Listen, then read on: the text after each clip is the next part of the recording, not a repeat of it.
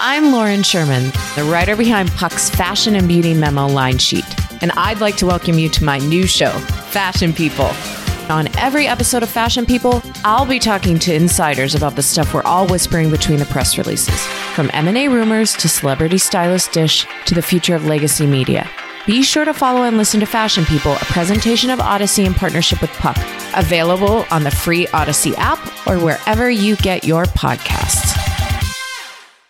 Knowing how to speak and understand a new language can be an invaluable tool when traveling, meeting new friends, or just even to master a new skill. But it's not always simple when you're bogged down by textbooks and structured classes. That's why so many people trust Rosetta Stone. Rosetta Stone is the most trusted language learning program, available on desktop or as an app. It truly immerses you in the language you want to learn, like Spanish, French, Italian, Chinese, and more. You won't just be studying English translations. The Rosetta Stone intuitive process helps you pick up a language naturally, first with words, then phrases, then sentences. Don't put off learning that language. There's no better time than right now to get started. For a very limited time, listeners can get Rosetta Stone's lifetime membership for 50% off. Visit rosettastone.com/rs10. That's 50% off unlimited access to 25 language courses for the rest of your life. Redeem your 50% off at rosettastone.com/rs10 today.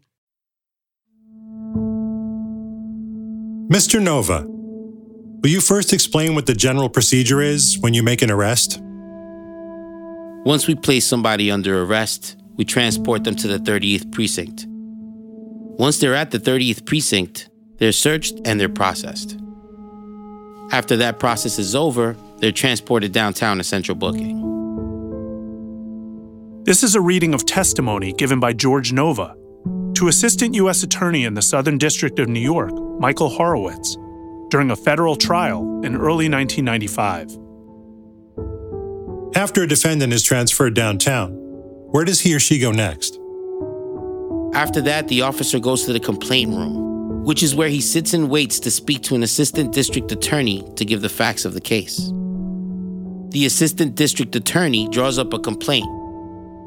After it's drafted, the officer reviews it and signs it. Now, Officer Nova, the various times that you went to the complaint room and spoke to assistant district attorneys, did you ever intentionally make false statements to them? Yes, sir. What was the reason why you did not truthfully describe the circumstances of those arrests? Because in order to justify the arrest, we had to alter what happened and change the story around. Michael Horowitz. One of the things we did with our cooperators is have them go through every single one of their arrests, because we needed to know, are there any cases in there where they perjured themselves, where there was other information we should be aware about? So the DA's office would pull for us their stack of arrests, paperwork, and they went through it. The Manhattan DA's office pours through more than 2,000 cases involving arrests made by the 3-0 cops, who've already pled guilty to federal charges. And that's when Dan Castleman, DA Morgenthau's right-hand man, finds out they have a massive problem. Loads of perjuries, all committed under the jurisdiction of their office. Castleman. There was a guy in the 30th Precinct who was absolutely notorious for taking guns off the street. People thought he was a wizard. I handled some of his cases. He was among the best testifiers I've ever seen. We found out he almost certainly committed perjury wholesale. I was beside myself that might have happened. Did I overlook something? Was there some telltale sign? But it's a little hard when you're dealing with a cop who you normally would trust and has a very good reputation and is a star witness. Nannery's raider Joe Walsh fesses up to lying under oath more than 75 different times. But Walsh says that the DA's office had to know about his lies because so many of them were so obviously false. Everybody knew. There's no way on God's green earth that you keep making the same arrest. Oh, yeah, I pull over a car and I saw a clear plastic bag in the back seat. Or you're walking behind somebody and they dropped a clear plastic bag. You picked it up, see it to be cocaine or crack. You go up and make the arrest. The DA's office and the police department rely on each other to make cases. And Walsh says there was an unspoken agreement that no matter how far-flung the details of his arrest seemed, some assistant district attorneys never questioned them. You would ADA shop down there to get the ADA that you wanted. We would bring a cup of coffee, bring a bagel. Hey, we're going out to lunch. You want to come out to lunch with us? Next time you get a good case, bring it over to me. It's like, oh, okay. And then they get a nice case to try. Here's Bill Burmeister, head of the public corruption unit in the DA's office. We had to review every single one of their cases and determine whether or not we believed that there had been perjury. If there had been perjury that resulted in a conviction, we needed to affirmatively take steps to overturn that. We're going to have to unravel these cases. Even if the defendant was legitimately in possession of drugs, if he's convicted on the basis of perjury, we have to reverse that conviction. Burmeister and Castleman overturn 125 convictions. Some of the defendants were completely innocent. But 70% of those whose cases are tossed later admitted that they were committing crimes at the time of their arrests. Like the convicted drug dealer who complained to the DA's office that he actually had 3 kilos of cocaine rather than 2. He's released from prison as well. He even sues the city for damages, but that case gets dropped. Others don't, and their lawsuits end up costing the city millions of dollars. So the cops who'd made up stories to make sure that drug dealers got locked up, the noble cause corruption, had actually done the very thing that gets them released. The press calls it testifying, and it grows into the biggest perjury scandal in New York State history. But the DA's office isn't just overturning cases due to perjury. They begin building new cases too. Bill Burmeister.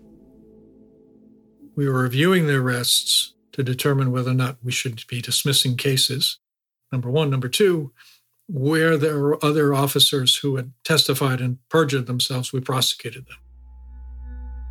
If you've sworn to tell the truth and you don't do it, you can't be a police officer again. When Burmeister says other officers, he means the partners of the cops who'd already pled guilty to federal crimes. And long after he was first busted, George Nova offers up a name the DA's office hasn't heard. Here's Frank O'Hara. If I'm George Nova, after a while, I'm thinking, how did I get in this situation? How did they know about this? How did they know about that? He figured it out. The only way they could know it was Barry Brown. Shortly after I was working with George, we arrested a guy with a gun in the vestibule of a building. And George was like, oh, say it happened on the street. But a couple days later, when I saw him again, he goes, oh, I got something on you. Nova burned him. Nova figured out that Barry had to be part of his demise. Nova knew Barry was probably the guy that did it. Nova tells Castleman and Burmeister that in one of his arrests, he and Barry Brown were given information about a drug dealer. When they searched his apartment without a warrant, they found drugs and a gun inside and arrested the man.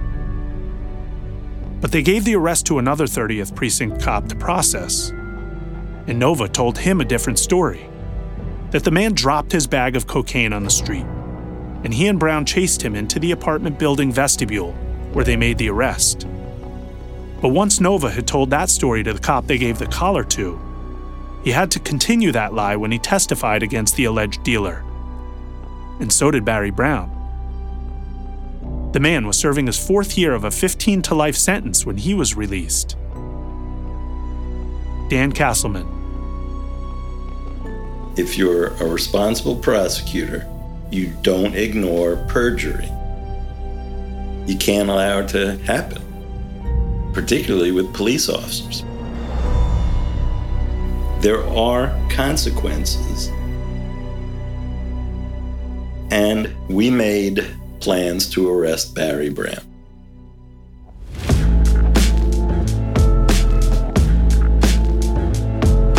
I remember reaching back to Aguilera about it, and I said, well, we arrested this guy, the drugs were there, they were his drugs.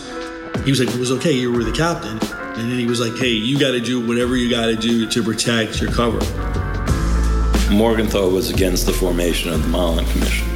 And now you're gonna have a redundant commission that has to prove itself.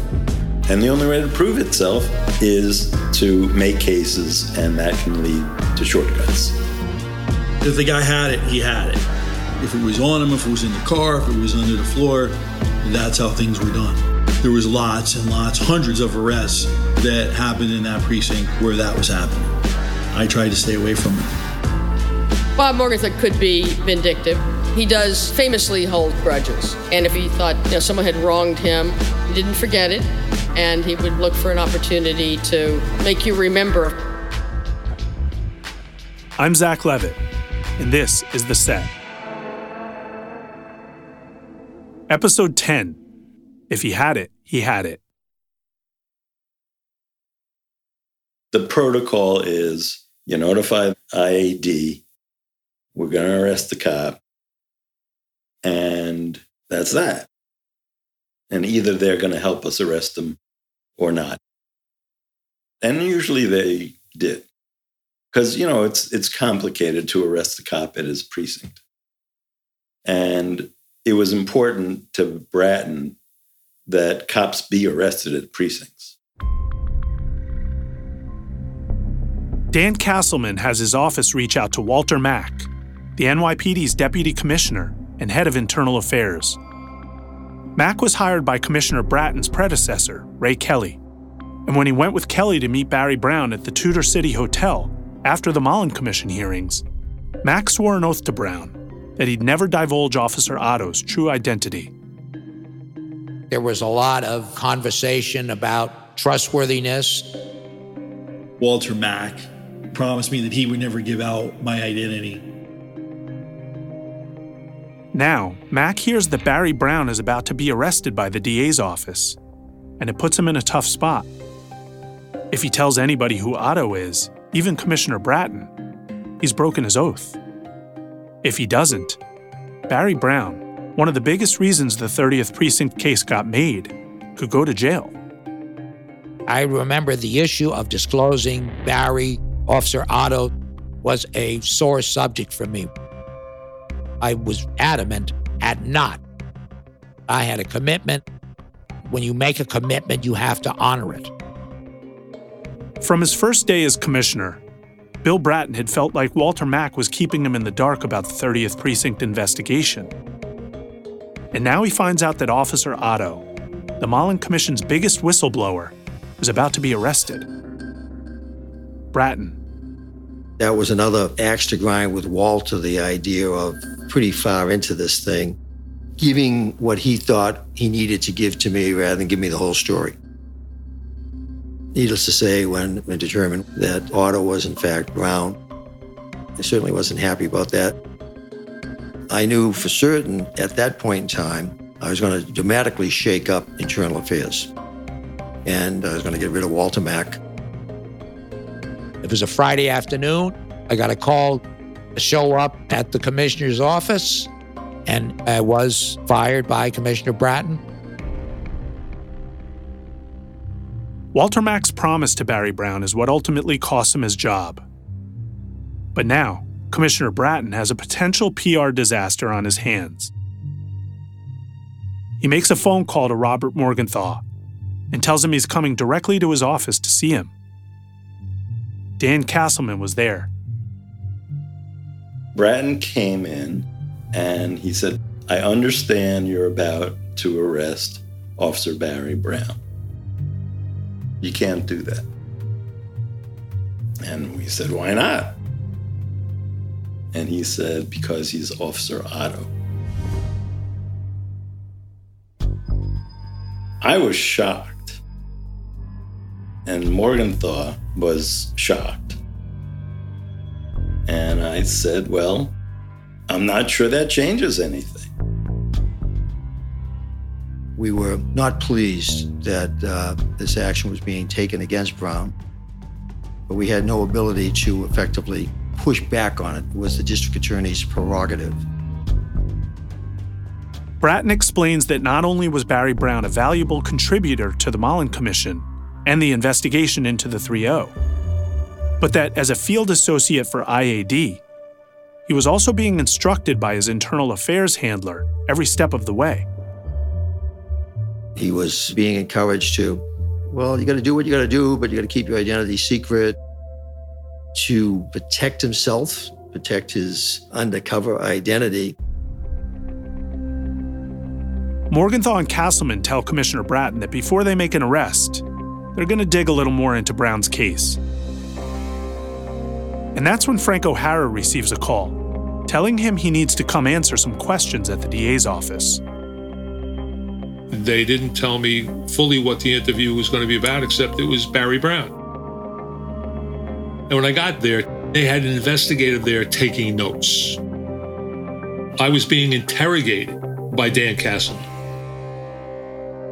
What I knew when I knew about Barry Brown, and the thrust of it was perjury.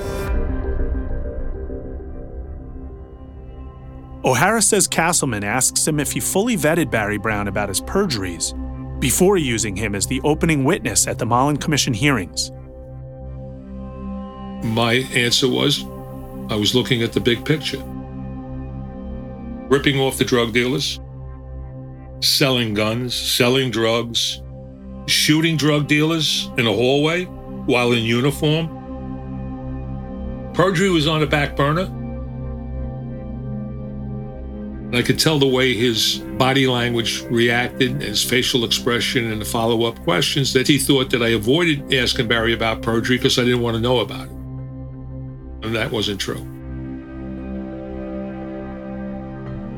Now, I got some questions. Did you conduct an internal investigation into your complaint room in the Manhattan DA's office about all the perjury that went on? I didn't want to get too adversarial with him. You don't pull the lion's tail when you're in the lion's den. But I felt that, I got a problem here. This guy's after me.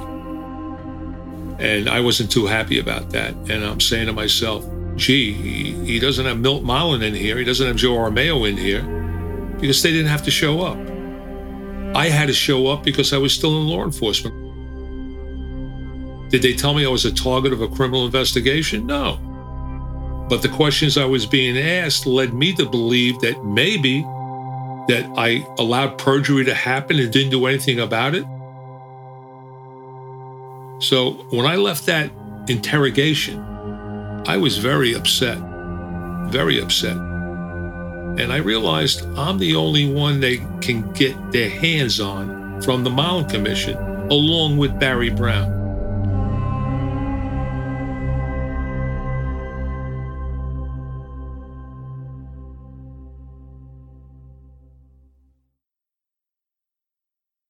I'm Bobby Finger. And I'm Lindsay Weber. Do you ever see a new face or name on your news feeds and say, who the heck is that? Our podcast, Who Weekly, is everything you need to know about the celebrities you don't. Think of us as your cheat code to People magazine, your glossary for Hollywood, a shortcut to understanding pop culture at large. For the past 8 years, Who Weekly has been telling listeners everything they need to know about the celebrities they don't.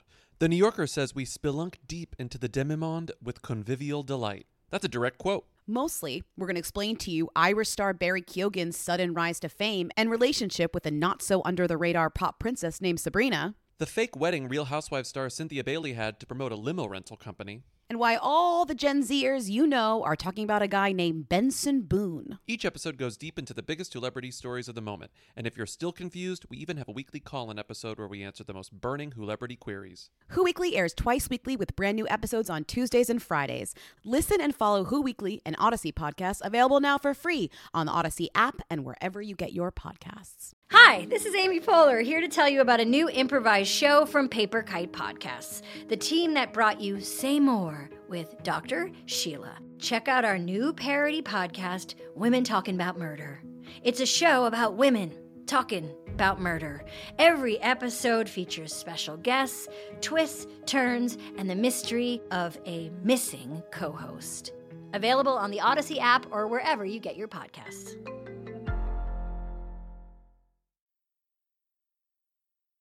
Barry Brown was not only going to be prosecuted, he was going to be fired.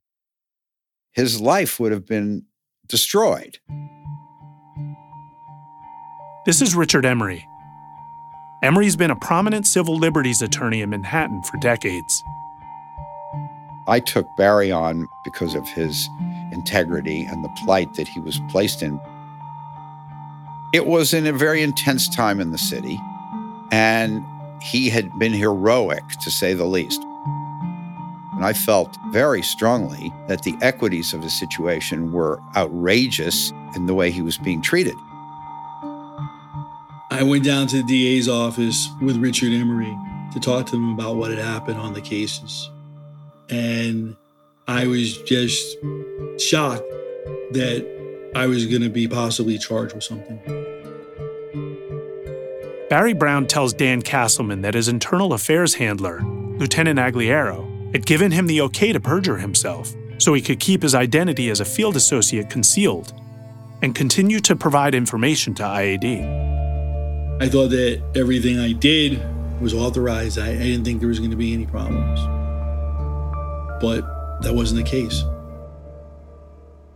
He did tell us that he told his IAD handler that he had committed perjury. And we asked him, did you tell the Mullen Commission? And he said, I tried to, but they didn't really want to hear about it.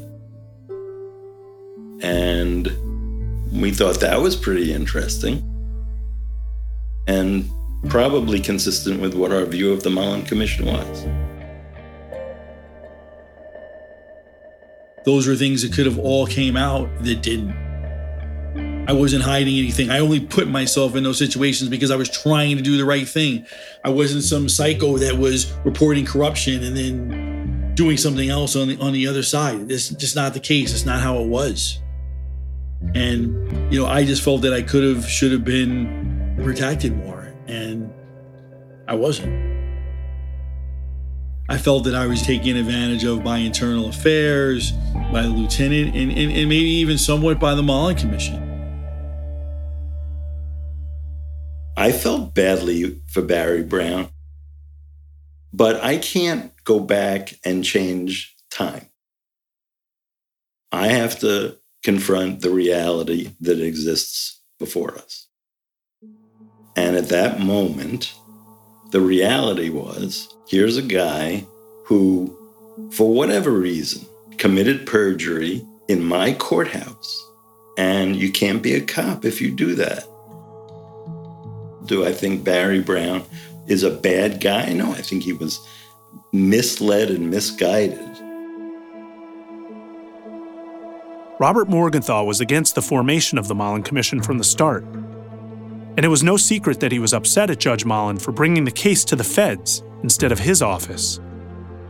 And now, Morgenthau has this information land in his lap: that the star witness of the Mullen Commission has admitted to committing perjury, which, if that ever got out, could raise some serious concerns about Judge Mullen and the commission itself. Barry Brown's attorney, Richard Emery. Mullen was this person of enormous integrity. He had this quality of being above the fray at every level. And Mullen knew Morgenthau inside out. He knew what a sleazebag, in my opinion, Morgenthau was. and how Morgenthau would kowtow to the moneyed and influential and politically powerful interests. And he felt, I think, that Morgenthau would not get the results that would stand for the historical importance of what the Mullen Commission had developed as evidence. As a result of the choice that Mullen made to refer these cases to the federal authorities, Morgenthau was livid. He was apoplectic that he was being sidelined, that he was being marginalized in this historic event. So the result of that was Morgenthau was stung. He was angry, and he wanted to do anything to get back at Mullen. And the way he fixed upon was to sully Barry Brown. Richard was beside himself that we would consider arresting Barry Brown. And as far as getting back at the Mullen Commission, it had nothing whatever to do with that. There's ultimately a dilemma. What do you do with a cop who committed perjury? He cannot testify in court ever again. His testimony would be useless. Assistant U.S. Attorney in the Southern District, Michael Horowitz, is watching all of this unfold. As I was seeing what was happening with Barry Brown and the issues he was dealing with, I came to appreciate how difficult it is to blow the whistle on law enforcement corruption and police corruption. Perjury is among the worst things that can happen to the criminal justice system. On the other hand, this is someone who, by all accounts, did extraordinary things to bring to light wrongdoing that was widespread, endemic, and what message does it send to others who want to blow the whistle? U.S. Attorney in the Southern District, Mary Jo White. You don't get an exemption because you're a whistleblower from murder, mayhem, and lesser crimes, right, that ought to be prosecuted. But with Barry Brown, there was no such serious criminal conduct, to say the least. And it sends a horrible message to prosecute somebody in that situation if you do it. And so there's good reason to question the motives. If they wanted to, they could have given Barry a total pass. A total pass. They didn't give him a pass. Why? They wanted flesh. It's February of 1995. While Brown's future rests in the hands of the DA's office, details about Officer Otto begin to appear in the press. Newsday prints an article saying that Otto was George Nova's partner in the 30th Precinct.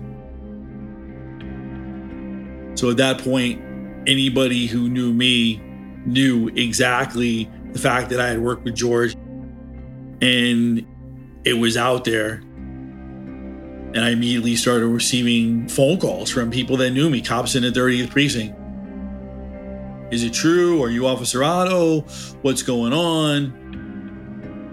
I remember I denied it at first because I didn't know what else to do, but there was no denying it. I was the rat. In the same article, it says that Robert Morgenthau's investigation of this key Mullen Commission witness is, quote, vindication of his long-standing position that an independent commission can do as much harm as good. In a follow-up story 1 month later, Newsday reveals Officer Otto's real name. When Barry's identity became public, I have no idea who planted that story or gave up Barry's true identity. When you see something like that, you ask, what's the motivation to give up Barry's real name? It's a vengeful act.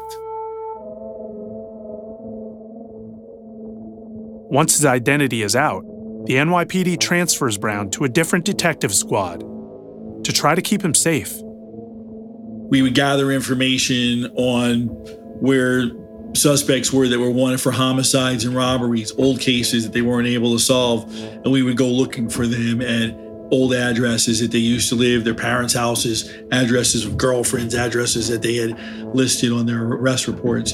And I remember I was always sent to cover certain areas by myself. I was told, cover the roof or cover the back fire escape, go in the alley and wait to see if the guy comes out. And I was afraid, that I was going to be shot in an alleyway or something was going to happen. I was going to be thrown off a roof. I remember how upset and depressed I was, and I remember that Frank was really worried about me. I think maybe he was afraid I was going to eat my gun or something. Brown continues working under these conditions for the next 7 months as his case drags. More than enough time for him to consider who leaked his identity. I think the information was put out by the DA's office, by Robert Morgenthal's office. I think that someone in his office, maybe even him, compromised my identity because they were upset with the Mullen Commission. And when they started investigating me, they were trying to get more information to see if there was more than perjuries there. So they leaked my name out to help their investigation to see what they could come up with. He really wanted to embarrass Judge Mullen. And if it would have came forward that Officer Otto was a drug dealer, was ripping off drug dealers and taking payments, that it would have really discredited the Mullen Commission and made them look really bad. And that's what he wanted to do. And they were waiting to see if anything would come forward. And I never did anything wrong, so nobody ever had anything to say. And by them exposing my identity and leaking my name out, it put my life at risk. The leak itself, all fingers point to Morgenthau. I still firmly believe, whether Castleman knows or not, that this was Morgenthau at his worst. Typical Morgenthau of peddling information to pander to the press and serve his own purposes, which he did regularly. Barry Brown and Richard Emery can hypothesize about whatever they want to, but it doesn't make it true. I was never present when Morgenthau told anybody about Barry Brown. He had his own dealings with the press, obviously. But I can tell you this. If he held a grudge and he wanted to get back at someone, Morgenthau didn't leave fingerprints.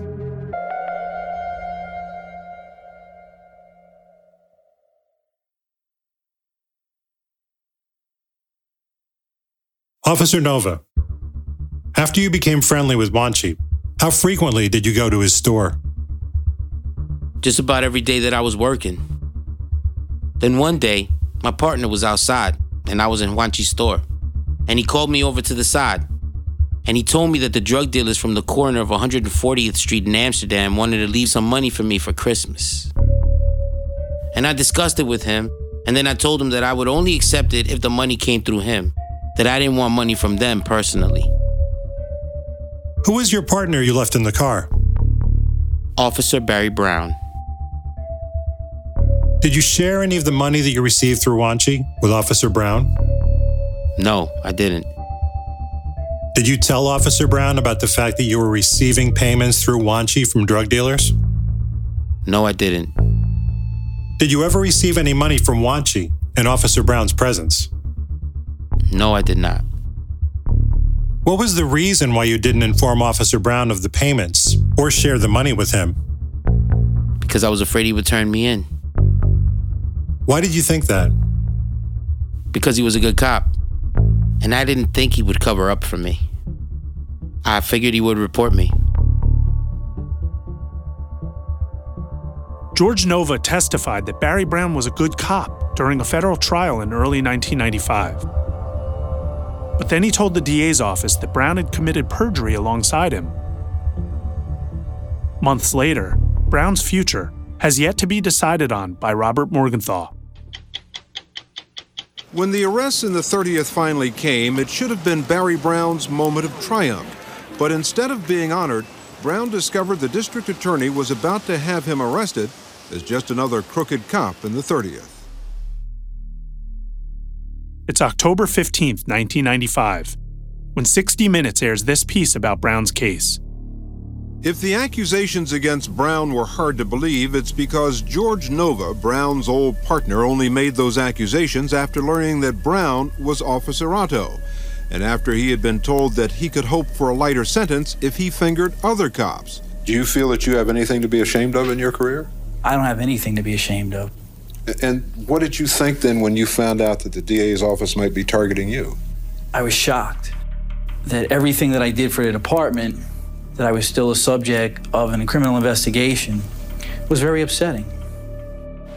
Detective Frank O'Hara, investigator for the Mullen Commission, which was created to investigate police corruption, says that Brown was the reason they were able to expose the biggest police scandal in decades.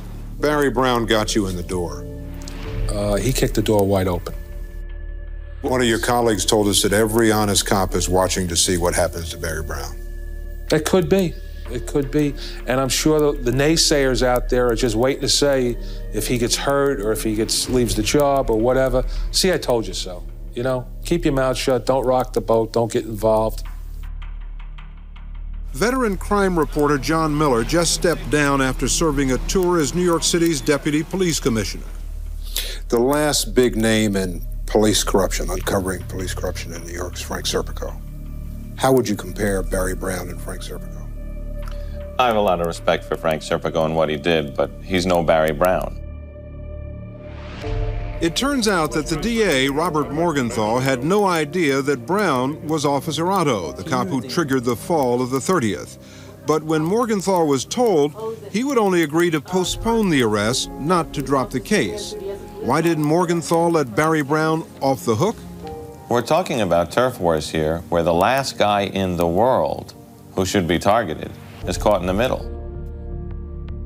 The DA's office, which declined an on-camera interview, categorically denies any such political motivation. Just after the 60 Minutes piece airs, Brown hears from his attorney, Richard Emery, who tells him that the DA's office has proposed a resolution. Richard said, hey, they've made an offer that if you resign, they won't prosecute you. He says, I'd love to put this case on trial. I'll put every single one of them on trial. You just say the word. Fuck these guys. We will take them to the cleaners. There's no jury that will convict you. You will be lionized, notwithstanding the fact that you'll admit a perjury. This is jury nullification in its pristine form. No jury will convict you for the behavior which you undertook under the supervision of the very people who are accusing you. Richard said, we're going to have to make a decision here. What do you want to do? At that point, I had been through so much, and I knew that the worst thing for me would have been to continue as a cop. I would have always been looking over my back. I don't consider myself a rat at all, but that's how I would be considered. That's how I was considered by police officers. I wasn't even 30 years old. There was an opportunity to have a new life, to move forward and rebuild. And it was the right decision for me to leave. 2 weeks after the 60 Minutes feature, Barry Brown resigns from the police department. In the newspapers, Commissioner Bratton calls Brown's case a tragedy and says that as a field associate, Brown, quote, performed that role admirably in the face of great adversity. But others in the press weren't so kind. The Daily News said that although the Mullen Commission had found willful blindness in the police department, it too was blind and deaf when it came to Brown.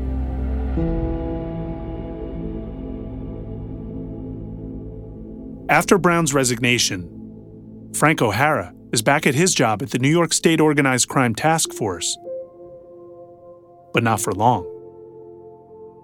When Dennis Vacco became New York State Attorney General, he made the rounds, like Mullen and Joe Armeo did, to the different prosecutors and said, I'm the new kid on the block, and anything we can work together with and how I can help you or you help me, we'd like to have a relationship with you. My information is Castleman and Morgenthau were there, and he was told that as long as you have Frank O'Hara at the Organized Crime Task Force, we would find it very hard to do a joint investigation with you. And they ended my law enforcement career. Dan Castleman. Well, I hate to say this, but Frank obviously thinks I think a lot more about him than I do. Do you really think I would use the first meeting with the new Attorney General to try to screw an employee of his?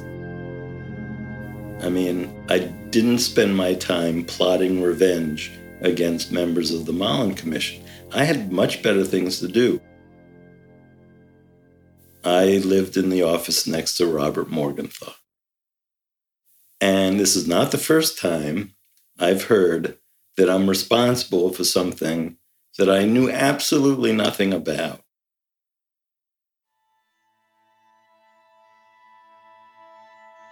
Dan Castleman's loyalty to Robert Morgenthau was unwavering. And in 2005, he was rewarded for it. I had been offered a job by a consulting company, and he was going to triple my salary. I went into Morgenthau and said, this might be a good opportunity for me, and I'm thinking about it. What do you think?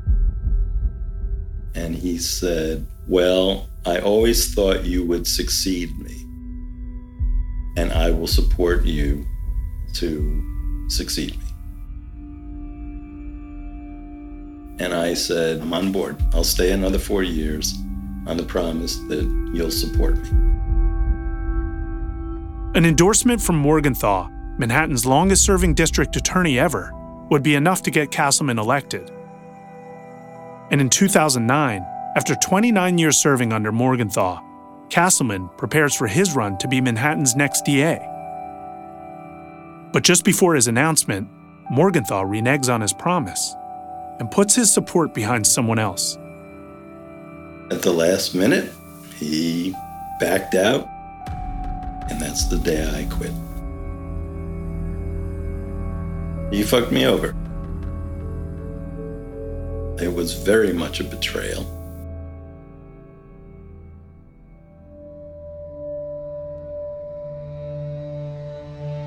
"30 years ago, when this case began, Michael Horowitz was a young prosecutor in the Southern District. Now, he's the Inspector General of the United States Department of Justice. As a general rule, people understand how challenging and difficult law enforcement is and how important and central law enforcement is to our ongoing civilized society and our democracy. And when these cases happen, they are concerning, disturbing, and they are events that you really can't turn your head away from because they're so compelling in an awful way about how things are done. But yet, in a story like this, it leads to a tremendous amount of food for thought, huge issues, ethical issues, moral dilemmas that there's no right answer to. And so when you hear everything that's happened, there are so many places you can pause, stop, and say, how would I have dealt with that? Or what is it like to be in that situation? What is it like to be in Barry Brown's shoes? What is it like to be in George Nova's position when you've been arrested and now you're wearing a wire? How do you deal with this as a judge or a jury? everybody listening to this case and hearing about it can stop and say, if I'm a judge, what kind of sentence would I have given to George Nova if he came before me?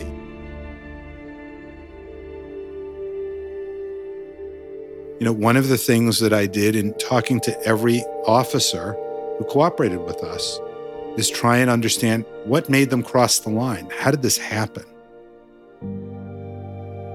And to a person, I came away with the view that not one of them went into the job thinking they were going to be corrupt or stealing money. None of them went into the job like that.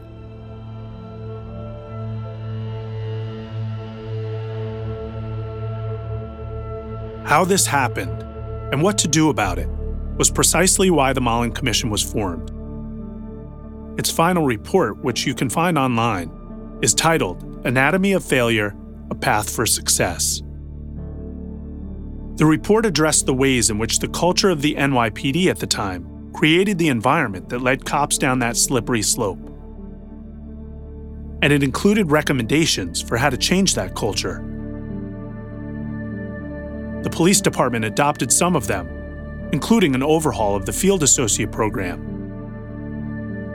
Its biggest recommendation, though, which it believed to be the key to reducing future corruption, was to create an independent outside monitor to be a watchdog over the NYPD's anti-corruption response. But the agencies already responsible for oversight, like the NYPD itself, and prosecutors like Robert Morgenthau, opposed the idea. They didn't want another group looking over their shoulder. And neither did the mayor, Rudy Giuliani, who ultimately killed the proposal. Mollen Commission Chief Counsel Joe Armao. After the commission was over, and the mayor and the police commissioner refused to adopt the outside monitor recommendation that was at the center of the commission's report, the New York City Council proposed legislation to create an outside monitor, and I was asked to come and testify. And when I came into the City Council hearing room, I saw Commissioner Ray Kelly sitting waiting to testify, and I just immediately thought to myself, given my past experience with him, oh yeah, he's here to say that this is just, unnecessary and a burden and not something that the city council should adopt. And then when he was called to testify, which was before me, he gave a glowing recommendation of the outside monitor, thought it was the way to go, and I was absolutely shocked.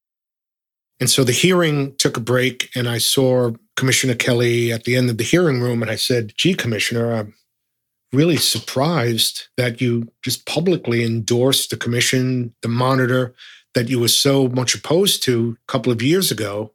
And he just looked at me and he was puzzled. He said, you're surprised? I said, then I was police commissioner. Now I'm not. And so I understood immediately that a lot of the value of the recommendations we made would be seen through the lens of politics, rather than just pure benefit to the department and to the city. And I learned a lot from that one comment. So when I look back, I have a mixture of feelings, a great sense of accomplishment, yet at the same time, a little bit of sadness that what we were able to accomplish didn't have longer lasting effects. But now, 30 years later, as I look back, I'm just amazed at how much we were able to accomplish in those 2 years. And hopefully, we won't have to do it again in another 20 years. Up until the Mollen Commission, massive corruption scandals in the NYPD had come every 20 years for a century.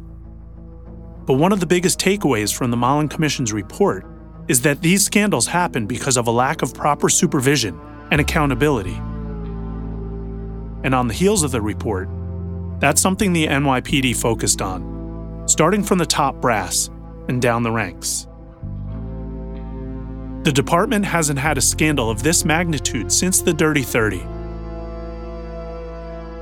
David Kennedy, the John Jay criminal justice professor we heard from earlier this season, helped the Mullen Commission come up with its recommendations.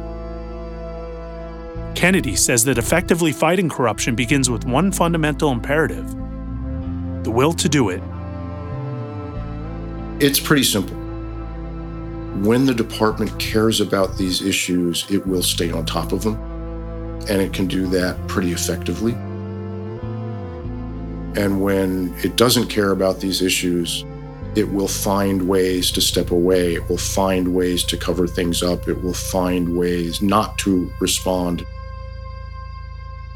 And the question then becomes, how do you make the department care?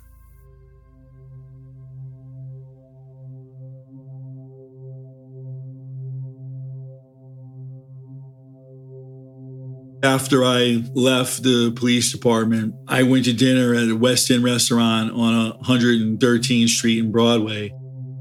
And I came out of the restaurant, I was holding my daughter in my arms. She was about 2 years old. And a black car pulled up with tinted windows, slammed on the brakes. The windows rolled down and a guy screamed out, "Brown, is that you? Yeah, that's you." And I looked up, and it was two of the biggest drug dealers from the 30th precinct. And I thought, oh man, this is it. I'm dead.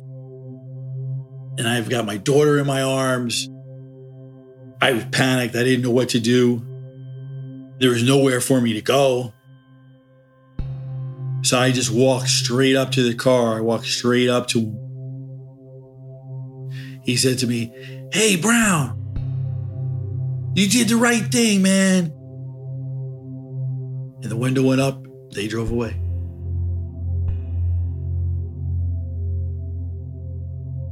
In the end, everything got so twisted and so warped, and drug dealers saw me as a good guy, and cops saw me as the enemy. Everything was upside down and spinning. And I had to get off the merry-go-round. And I've moved on with my life, you know, and I've claimed my life back, and that's the most important thing to me, you know, just to continue to move on and see what's next.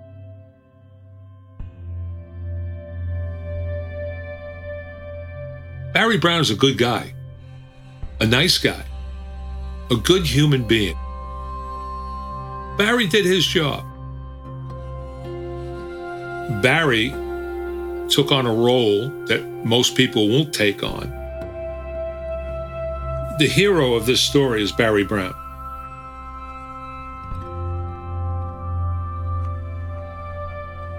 I don't think he was a hero. I think he was put in a terribly difficult position, but I don't think he's a heroic figure at all.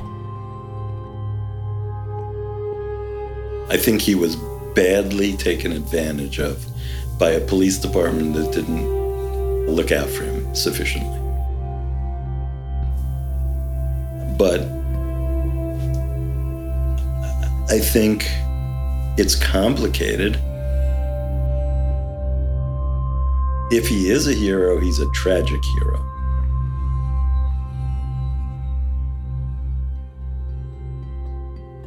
I don't consider myself to be a hero. I just consider myself to be a stand-up guy who tried his best to do the right thing in a very difficult situation. And I think it's all based on how my parents raised me and the fact that I couldn't allow these things to continue to go on and not speak up and not say anything about it. I took an oath to become a police officer, then I would do it all over again. I risked my life, my job, and my career to report the right thing. But I don't consider myself a hero. I just consider myself an honest cop who did the best he could.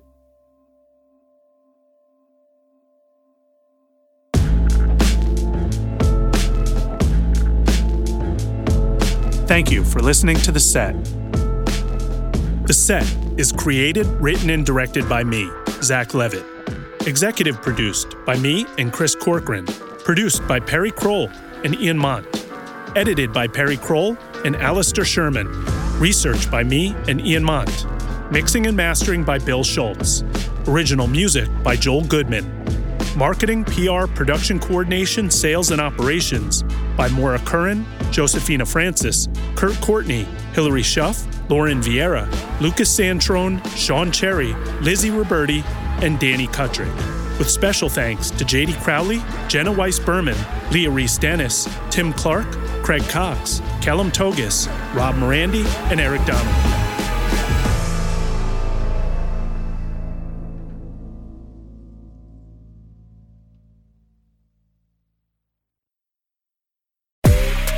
It's Sophia Franklin, and if you don't already know, listen up. My mini-series is live now each and every Monday, and the only person missing is you. We're dating, we're dumping, we're learning, and we're tapping into all the feels that originally brought us together. Listen and follow Sophia with an F on the Odyssey app or wherever you get your podcasts.